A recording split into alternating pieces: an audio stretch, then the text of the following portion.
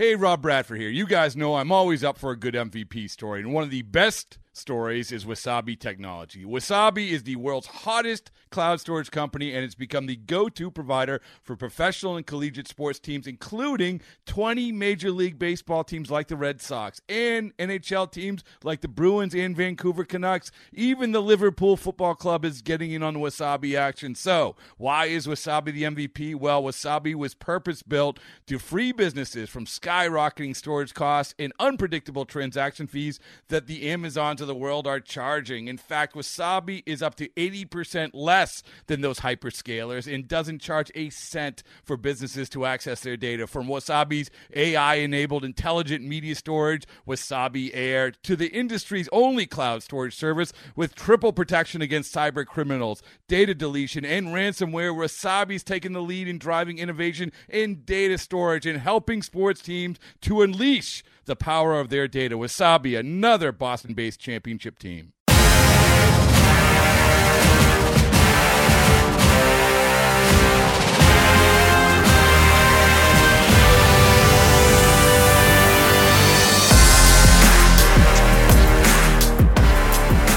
Fanáticos del béisbol, saludos y bienvenidos a este nuevo episodio de Corte 4 Podcast.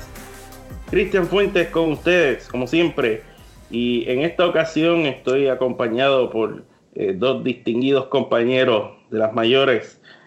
Les presento a Joshua Vázquez y a José Encarnación.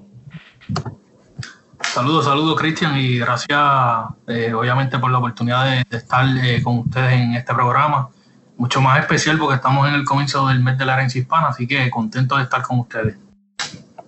Igualmente por acá estamos listos para hablar de béisbol y contentos de estar compartiendo el espacio contigo, Cristian, y con Joshua Vázquez. Gracias por estar en este episodio ambos. Y sí, Joshua mencionó al mes de la herencia hispana, de eso estaremos hablando en este programa y de muchos otros temas. Pero empezamos por, básicamente yo no puedo creer que ya estamos a 2 semanas de terminar la temporada regular. Es increíble cómo ha ido volando. Lo que significa es que estamos a ley de nada para empezar la postemporada, y eso es lo que todos estamos esperando. Eso es correcto. ¿Cuáles son los equipos que tienes por ahí? Hay par de equipos que están en la mirilla. Las divisiones están básicamente decididas.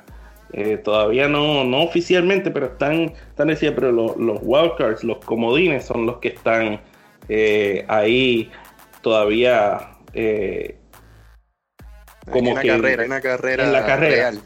Hay una carrera real. Y de eso creo que básicamente ya hay campeón. Yo creo que hay un campeón claro en las Grandes Ligas y todavía no han empezado los juegos de postemporada. Bueno, antes de que te pongamos en récord con eso para después sacártelo al final de la temporada, vamos a hablar un poco de los wildcards un momento. En la Liga Americana no son tantos los que están participando. Hay 3 equipos en la contienda para 2 espacios. Los Indios a esta fecha están 1 juego y medio por detrás del segundo puesto del comodín, que lo posee los Rays de Tampa Bay. Y básicamente es cuestión de cuál de esos 3 equipos, porque los Atléticos también están ahí, cuál de esos 3 equipos se van a calentar más para terminar en esos 2 puestos. Yo pienso, mi opinión al respecto es que me voy con los Rays de Tampa Bay. Yo quisiera que ellos entraran a la postemporada. Tampa Bay lo necesita. El año pasado se lo ganaron, pero estaban en una división súper fuerte, como ustedes saben. Yankees, Boston, eran equipos que ellos, pues, aunque ganaron 90 juegos, no pudieron entrar a la postemporada. Equipo, el dirigente, para mí fue el dirigente del año en la pasada temporada. Yo creo que ellos se lo merecen estar en la postemporada, en ese juego de wild card. Los Indios de Cleveland, mucho cuidado con ellos. También son un equipo de postemporada, se reforzaron, tienen para llegar. Boston, aunque están a 9 juegos del wild card, no se confíen, todo puede pasar. Podemos recordar a los Mets muchos años atrás, estaban primero y se cayeron, no sé si se acuerdan de eso. Los Rockies, como uno de ustedes mencionó, así que todo puede pasar todavía a 15 o 16 juegos por jugarse. Bueno, yo creo que a estas alturas, ¿verdad? Uno no, en esta carrera por el wild card, pues uno no sabe cuál es el escenario que se va a quedar de cara al comienzo de la postemporada, pero el equipo más caliente en la Liga Americana, por lo menos en esa carrera, son los Atléticos de Oakland. Al momento de esta grabación, pues ya han ganado 6 juegos consecutivos. Que estamos hablando que han dominado por las pasadas 2 semanas el mejor equipo que está jugando béisbol en las Grandes Ligas. Y bueno, si me preguntan a mí cuál es el que me gustaría que se quedara con ese espacio, pues me gustaría ver a Boston entrando nuevamente y evitando lo que pasó en el 2014 después de coronarse en el 2013. Sabemos que este es un equipo que pues no ha logrado hacer lo que ningún equipo en las Grandes Ligas ha hecho desde los Yankees en el 2000, que es repetir campeonatos. Ganaron las 3 pasadas coronas de su historial, no pudieron repetir, en 2 de ellas lograron pasar por el wildcard. Sin embargo, como ya dije, en el 2014 pues se perdieron esa oportunidad, y me gustaría, por el hecho de que Alex Cora, el dirigente latino, y su historia el año pasado, pues que tuviese un segundo turno al bate en ese aspecto en la postemporada, pero la tienen difícil. Creo que solo un equipo ha logrado remontar una cantidad de juego tan amplia para quedarse en el wildcard. Son los Rockies del 2007, estaban abajo, si no me equivoco, por 8 equipos fuera de ese espacio, y lograron ganar 14 de sus últimos 15 juegos. Así que los Red Sox a este momento han ganado sus últimos 3 juegos, así que les quedan por lo menos como 9 jueguitos más por ganar, si es que quieren quedarse con este espacio. Eso es lo bueno del wildcard, porque ellos definen, eso de verdad que personifica la expresión wild, de salvaje. Uno nunca sabe lo que puede pasar. Si existe un equipo que pueda hacer un remonte monumental, son esos mismos Medias Rojas de Boston. Está bien difícil la cosa, pero si alguien lo puede lograr son ellos. El problema que tienen es que necesitan ayuda de los que están más arriba. Ese es el problema. Pero es que no es fácil uno remontarle a un equipo, pues menos fácil es remontarle a 3 a la vez, y en este caso sí, pues ese es el escenario. Hay 3 equipos que están jugando mejor pelota que los Medias Rojas. Así que, ¿quién se va a quedar fuera? Vamos. Tírense ustedes en el agua ahí. Yo digo a los Reyes, se quedan afuera los Reyes. Yo digo que se quedan afuera los Atléticos de Oakland. Wow. Lo que están diciendo es que de aquí a 2 semanas no vamos a estar iguales. Piensan que los Indios se van a insertar ahí. Muchas cosas pueden pasar. Faltan muchos juegos todavía. Está interesante. En la Liga Nacional está más difícil, porque los Nacionales están al frente por 1 juego y medio sobre los Cachorros, que están 1 juego por encima de los Cerveceros, que son la competencia más cercana. Entonces tiene a los Mets 4 juegos detrás de los Cachorros, los Phillies 4 juegos y medio, y los D-backs que están 5 juegos y medio. Ahí sí les digo yo, de esos 4 equipos, vamos a hacer esto. Los Cachorros y los Nacionales están arriba. De estos 4 equipos, Cerveceros, Mets, Phillies, D-backs, ¿cuál para ustedes es más capaz de ponerse al modo Colorado 2007, ganar de los últimos 12 juegos, ganar 11 y meterse en uno de esos 2 puestos? ¿Cuál es más capaz para ustedes? Yo diría los D-backs. El más atrás que está. Los D-backs, el más atrás que está. Ese equipo viene jugando bien, aunque han perdido unos cuantos juegos en los últimos juegos. Habían perdido como 3 o 4 juegos consecutivos, pero ese equipo ha tenido una buena temporada, bateadores, Eduardo Escobar, Ketel Marte, han tenido unas temporadas espectaculares. Vi la entrevista para corregir la conferencia de prensa que brindaron los D-backs el viernes en español. El equipo está confiado en que pueda hacer el wild card. Escobar lo dijo. Y yo creo que para mí yo me iría con eso. Pero de todos los equipos que están fuera del wild card de la Liga Nacional, aparte de los Cubs y de los nacionales, me gustaría que entraran los Mets. Me gustaría que entraran los Mets por todos los latinos que tienen. Ellos han tenido una temporada alta y baja, muy larga la temporada para ellos. Como saben, Sugar no tiene una mejor temporada. Pero Robinson, ya como saben también, ha tenido muchas lesiones, pero ha comenzado a batear nuevamente. Y como soñar no cuesta nada, ustedes se imaginan una serie mundial entre los Yankees y los Mets. Wow. Bueno, como en este programa, discúlpame, José, pero en este programa Daniel no está en estos momentos. Saludos al compañero Daniel Alfonso. En este momento, Joshua, Daniel nos haría el recordatorio de que yo soy fanático de los Yankees, y como hemos hablado en este programa que yo soy fanático de los Mets, pues yo les digo que esa es una serie mundial que siempre me gustaría ver, Yankees versus Mets. Adelante, José. No, yo creo que la carrera por el wild card en la nacional es un poco distinta a la de la americana, porque tenemos, por lo menos en la división central, un equipo de los Cardenales de San Luis que está dominando en estos momentos, pero igual pierden 2 juegos y caen en el wild card. Así que la carrera ahí es mucho más amplia. Tenemos a los Cerveceros, a los Cachorros y a San Luis, prácticamente 3 equipos de una misma división luchando esos 3 puestos, se puede llamar: quedarse fuera, entrar vía wildcard o quedarse con el banderín. Así que en ese sentido, pues los escogería esos 3 equipos como posibilidades en esos puestos. Y fuera de ellos, me gustaría, al igual que ustedes, ver a los Mets tratar de reivindicarse y de limpiar su historia en las Grandes Ligas. Yo hubiese mencionado a los Cerveceros, pero contra mano, la lesión de Christian Yelich es un golpe duro, no solamente para el equipo, pero para todo béisbol, porque él es ciertamente uno de los 3 mejores jugadores más divertidos de ver y más impactantes, y pues es una lástima que se pierda, que ¿verdad?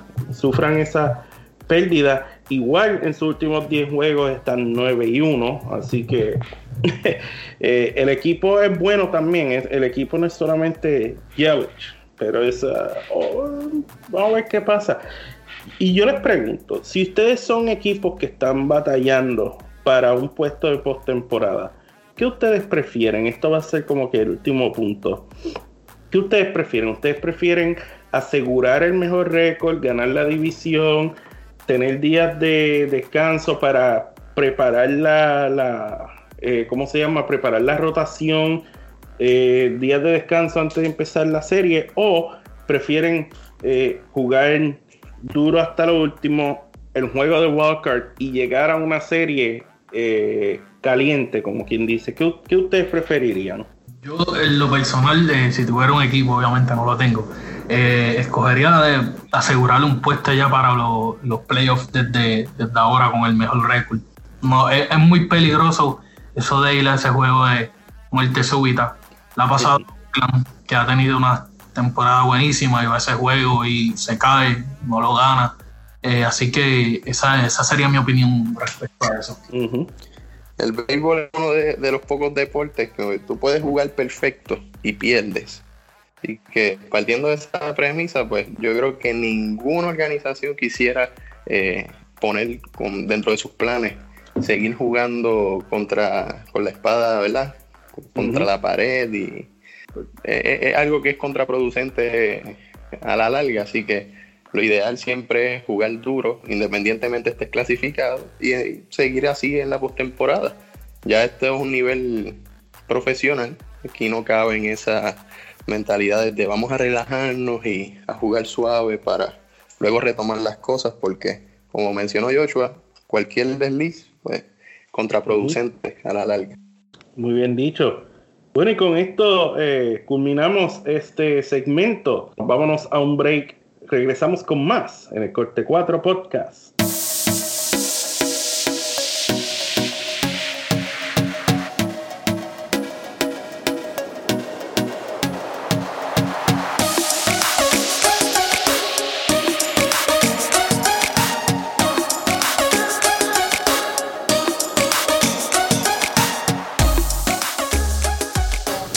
Sabe que este deporte que siempre nos creímos jugando y el deporte que siempre nosotros desde chiquitos soñamos en jugar este juego, y ya estamos aquí en este momento, ¿sabes? Jugando un juego que siempre queríamos estar jugando. Importante el reconocer a personajes que nos abrieron la puerta, en este caso, ¿no? Claro. Roberto Clemente, ¿qué es para ti? Claro que sí. Son gente que si no fueran por ellos, nosotros ninguno podíamos estar aquí. Ellos abrieron la puerta, Patrón Latino, y nos empezó algo bien especial para nosotros, que en este momento ahora, todos los días que salimos para allá afuera, siempre le tenemos que dar un recuerdo que fue por ellos que nosotros estamos jugando este deporte tan bonito. Bueno, para mí Roberto Clemente como persona significa mucho. He escuchado y leído muchas muy buenas historias de él. Mi papá ha contado de él. La realidad nunca lo vi jugar, pero lo que me cuenta mi papá como fanático que lo vio él jugar, pues dice que no habrá otro pelotero ni otro outfield como él en Grandes Ligas. Bueno, las voces que escucharon ahí fueron las de Manny Machado, de los Padres de San Diego, y de José Orlando Berríos, de los Twins de Minnesota, hablando sobre el mes de la herencia hispana. Y esto es un mes que para nosotros es algo grandioso, es algo que siempre esperamos, Joshua. Sí, como lo dices, algo grandioso. Todo el año nos estamos preparando para esta iniciativa que comenzó hace varios años. Este año se hizo más fuerte. En esta semana, pues lo que buscamos resaltar en MLB es lo que es ser latino en la Grandes Ligas, y también cómo los latinos han influenciado en MLB a través de la historia. Como todos saben, pues ya esto viene desde hace muchos años, pero fue en el 2016 cuando comenzó esta actividad de ponle acento. Así que todos los posts que ustedes quieran hacer sobre las mayores en estas 2 o 3 semanas que se aproximan, que utilicen la etiqueta de por el acento. Son varias actividades las que vamos a tener durante este mes. Mucho contenido especial, como les dije ahorita. Las cuentas de las mayores, que como todos, pues, para los que no sepan, las mayores es la cuenta oficial de MLB en español. La cuenta de MLB en inglés también va a tener contenido en especial sobre por el acento. Y nada, ayer se publicó un video especial de por el acento, no sé si lo vieron, estuvo en un video con la narración de Jaime Jarrín, así que muy ese video, también una entrevista exclusiva de Nolan Arenado, muy buena también. Van a haber muchas entrevistas como estas donde entrevistamos a personalidades del béisbol en inglés. Lo que buscamos es resaltar cómo la cultura latina ha influenciado en su vida, aunque no hablen español. Eso es muy importante para muchos fanáticos que no lo saben. Uh-huh. Aparte de eso, importante, durante todos los días un equipo diferente va a tener durante la práctica las t-shirts de por el acento, así que eso va a estar súper interesante. No se despeguen de las cuentas de las mayores y de MLB, porque mucho contenido bueno durante estas 2 semanas. Y entonces uno de los días que siempre estamos pendientes durante el mes de la herencia hispana es el día de Roberto Clemente, y eso también es algo que los peloteros están reconociendo también, y es algo que, ¿verdad? Es algo que se les rinde homenaje cada año. Es bueno tener eso en medio de este mes de la herencia hispana. De verdad que no hay mejor momento para hacerlo. es apropiado completamente y como tú dices, va a ser un día especial. La familia Clemente va a estar ese día dividida, va a estar algunas, creo que la esposa y uno de los hijos va a estar en Pittsburgh, como todos los años, y el hijo Luis Roberto va a estar en Boston. También van a hacer unas actividades ese día en el parque del Fenway Park. Pendiente a las cuentas de Melby Puerto Rico, van a tener contenido especial ese día sobre eso. Y sí, me parece que esto todavía se puede hacer un poquito más grande. Se está trabajando. Yo creo que en 2 años el día de Roberto Clemente va a ser un poco más grande de lo que es ahora. Y como mencionaste que escuchamos a José Berríos hablando sobre el mes de la herencia hispana y sobre Roberto Clemente, me llama la atención una parte que dice Berríos, que es por lo que me cuenta mi papá, nunca lo vi jugar. Es bien importante que los padres le enseñen a los niños quién fue Roberto Clemente. Me he topado con muchos jugadores que no saben quién es Roberto Clemente o no saben sobre su historia. Y yo creo que ese trabajo lo tienen los padres, que obviamente quieran inculcarle el béisbol a sus hijos. Y nosotros también, como cuentas oficiales de MLB, tenemos esa asignación de instruir ya al fanático sobre quién fue el Cometa de Carolina. Así que tenemos un grande, pero yo creo que podemos hacerlo. Y como te dije, espero que cada año que pase, pues el día de Roberto Clemente sea más grande aún.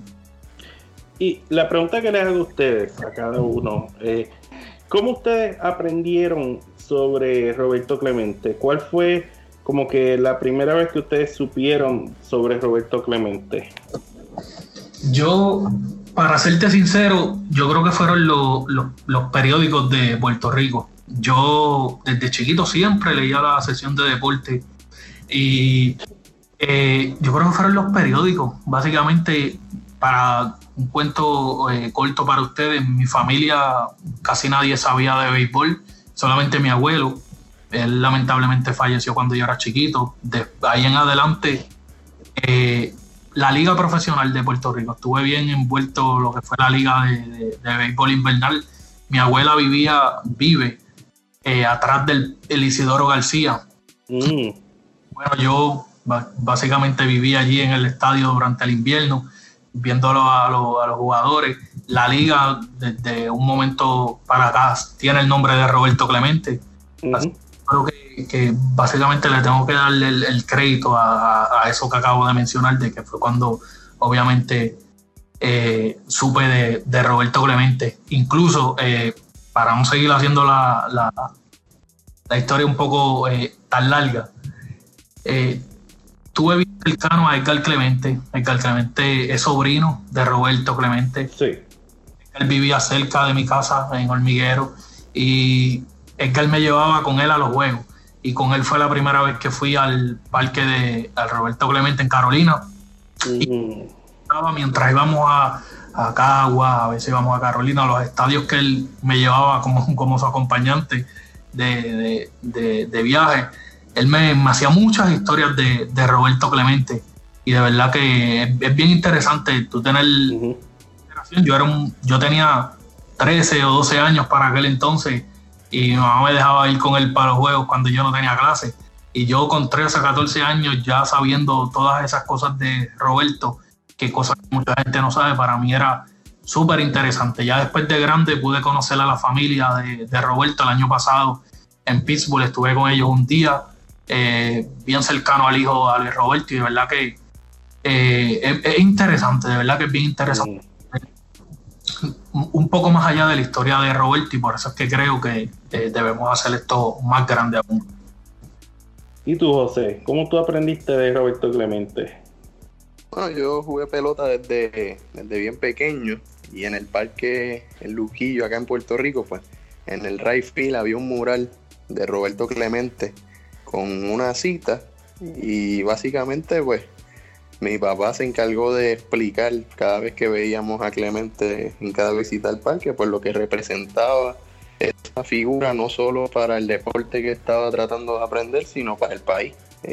Una figura que evidentemente, como todos conocemos, trascendió, ¿no?, lo que es el escenario deportivo y elevó el deporte al nivel social, que es lo que todo deportista o a lo que todo deportista de este nivel debe aspirar, ¿okay? Y no olvidarse del escenario donde salió, y no olvidarse, ¿verdad?, de los valores esenciales de la vida. Y pues en ese sentido, pues el proceso de formación deportiva mío pues se convirtió también, a través de la figura de Clemente y de su ejemplo, en una vía para conocer que el deporte también es una forma de uno desarrollarse como ser humano. Muy bien, muy bien. Oye, si ustedes supieran, yo aprendí de Roberto Clemente cuando yo estaba en la escuela elemental, en las clases de estudios sociales. En los libros de texto siempre había una unidad de personajes ilustres o personas ilustres, y Roberto Clemente siempre estaba en la lista, siempre. Se los digo, tercero y cuarto grado, a mediados de los 90, en la escuela donde yo estuve, siempre se hablaba de Roberto Clemente, siempre era uno de los personajes ilustres que estudiábamos en la escuela. Yo no sé ahora si él se estudia en las escuelas como en mis tiempos, pero antes de que yo fuese interesado en el béisbol, yo sabía de Roberto Clemente por eso, porque lo aprendí en la escuela. Y la historia siempre me llamaba la atención, y entonces cuando me interesé en el béisbol, mi padre, que es un fanático de béisbol de toda la vida, me contó más sobre Roberto Clemente. El enfoque de la escuela cuando yo estudiaba era más en lo que hizo, la parte humanitaria. Entonces yo no conocía tantísimo de cómo él era como jugador. Ahí entonces mi padre, que lo vio jugar, ahí fue pues que él me contó de los guantes de oro, de su estilo de batear, y todas esas cosas que era él dentro del terreno. Así que el aprendizaje mío fue de distintas maneras, pero en la escuela yo aprendí de Roberto Clemente. Yo no sé si eso sigue así ahora o si en el tiempo de ustedes lo fue. Ya eso cambió, eso era antes. Gracias, José, por hacerme sentir como que yo me acabo de tirar al medio de mi edad, pero debería ser. Debería ser, definitivamente. Yo creo que son las escuelas en Puerto Rico que tienen ese problema, que no, como que no, el béisbol como que no lo traen a la clase como tal. Tú, obviamente, Cristian, tú tuviste esa oportunidad, pero yo creo que por lo menos a mí, en el área donde yo estudiaba, pues no se daba esa oportunidad de conocer un poquito más sobre el béisbol y sobre esas figuras como Roberto Clemente. Muchos de los peloteros boricuas, y esto es algo que debe continuarse, como ustedes señalaron hace un rato, pues se acercan a la figura de Clemente en el parque, ni siquiera es en la escuela. O sea, lo conocen yendo al parque y escuchando a los viejos, diciendo memorias y cosas impresionantes que hacía Clemente. Y ahora cuando uno lo trae a la importancia que es recordarlo en estos tiempos, pues es fundamental, porque no solo fue grande como persona y como jugador, sino en el contexto histórico al que se enfrentó. Eso es importante también siempre traerlo a la discusión, que Clemente hizo lo que hizo en una época totalmente convulsa, tanto a nivel político, social, deportivo, en todos los sentidos. Fue una época bien complicada, y con todo y eso logró marcar un precedente importante. Sí, tanto a nivel deportivo como a nivel social. Sí mismo es, así que estamos ya por celebrarlo a él y el mes de la herencia hispana, y así estaremos durante el resto de este mes de septiembre. Bueno, y ahora para culminar nuestro programa, queremos aquí contestar una pregunta de fanáticos. Tengo aquí a el compañero, de hecho es un buen amigo mío, Miguel Hidalgo, @MiguelHR22. Saludos a Miguel, gracias por la pregunta. Una muy buena pregunta para ustedes. Si los playoffs comenzaran hoy, ¿qué boricua y su equipo llegarían más lejos? ¿Lindor y Bebo con Cleveland, Berríos y con los Twins y Rosario, Berríos y Rosario con los Twins, o Correa con los Astros? Esa pregunta está súper interesante. Me voy con Eddie y José rumbo a la postemporada. Yo coincido con Joshua. Hay que irse con el equipo que ya está adentro, que ya está con los pies dentro del bote.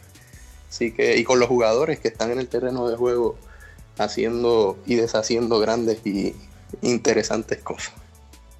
En esa pregunta se mencionó a Carlos Correa. Carlos Correa no ha sonado tantísimo. Él está pues haciendo sus números y haciéndolo de él como siempre, salud permitiéndole, ¿verdad? Pero él no ha sonado tanto como sabemos que puede. ¿Quién dice que a lo mejor una vez el reloj comience a correr en la postemporada, que Carlos Correa no decida irse en una racha de destrucción con el bate? ¿Quién dice que eso no puede pasar? Porque nadie puede decir que no puede pasar. Yo creo que la clave de Correa, su talento es indiscutible. O sea, Correa es un peloterazo y si está al 100%, sus números van a estar ahí. Yo creo que el factor aquí es su salud. Así que siempre y cuando Correa esté saludable, va a ser una superestrella. De lo contrario, tendrá su reto. Si él impacta un nivel más allá de lo que está ahora, que es muy posible, esos Astros van a ser pero muy difíciles en esta postemporada. Pero eso es lo bueno. A esta altura lo único que podemos hacer es especular. ¿Quiénes son sus campeones? Láncense ahora. Yo dije al principio de la temporada, yo no dije campeón, yo dije Serie Mundial. Y yo saludo a Néstor Álvarez, quien está conmigo en esto. Yo había dicho al principio de la temporada que la Serie Mundial iban a ser los Cardenales y los Astros. Hasta este momento esa predicción sigue viva. Así que me voy a quedar con eso. Mi Serie Mundial, Yankees, Cachorros de Chicago. Los Yankees son campeones en 6 juegos. Y la mía, los Bravos con los Yankees de Nueva York. Y los Yankees campeones. Veremos cómo termina todo esto. Bueno, y con esto terminamos el Corte 4 podcast. Les agradezco a los compañeros Joshua y José Encarnación por estar conmigo en este episodio. Les recuerdo que sigan a Corte 4 en nuestro website corte4.com. También síguenos en nuestra red social Twitter @Corte4. También sigan a Las Mayores en Facebook, Twitter y en Instagram. Yo soy Cristian Fuentes y este fue el Corte 4 podcast.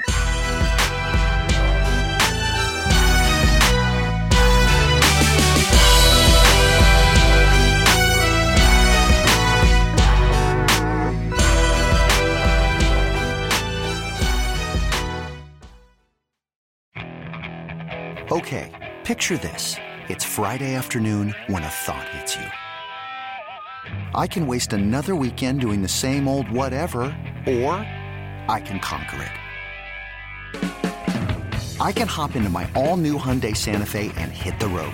Any road. The steeper, the better. Because my all-new Santa Fe is available with H-Track all-wheel drive, so I can hit the trail without a worry in the world. Heck, with 3 rows and best-in-class rear cargo space, I can pack the whole family in with all our gear. We've got available dual wireless charging for our phones, so we'll never lose touch with civilization, and we won't lose touch with the primordial power of Mother Earth. So which is it? Waste the weekend or do something a little more epic? And conquer it in the all-new Hyundai Santa Fe. Visit HyundaiUSA.com or call 562-314-4603 for more details. Hyundai, there's joy in every journey.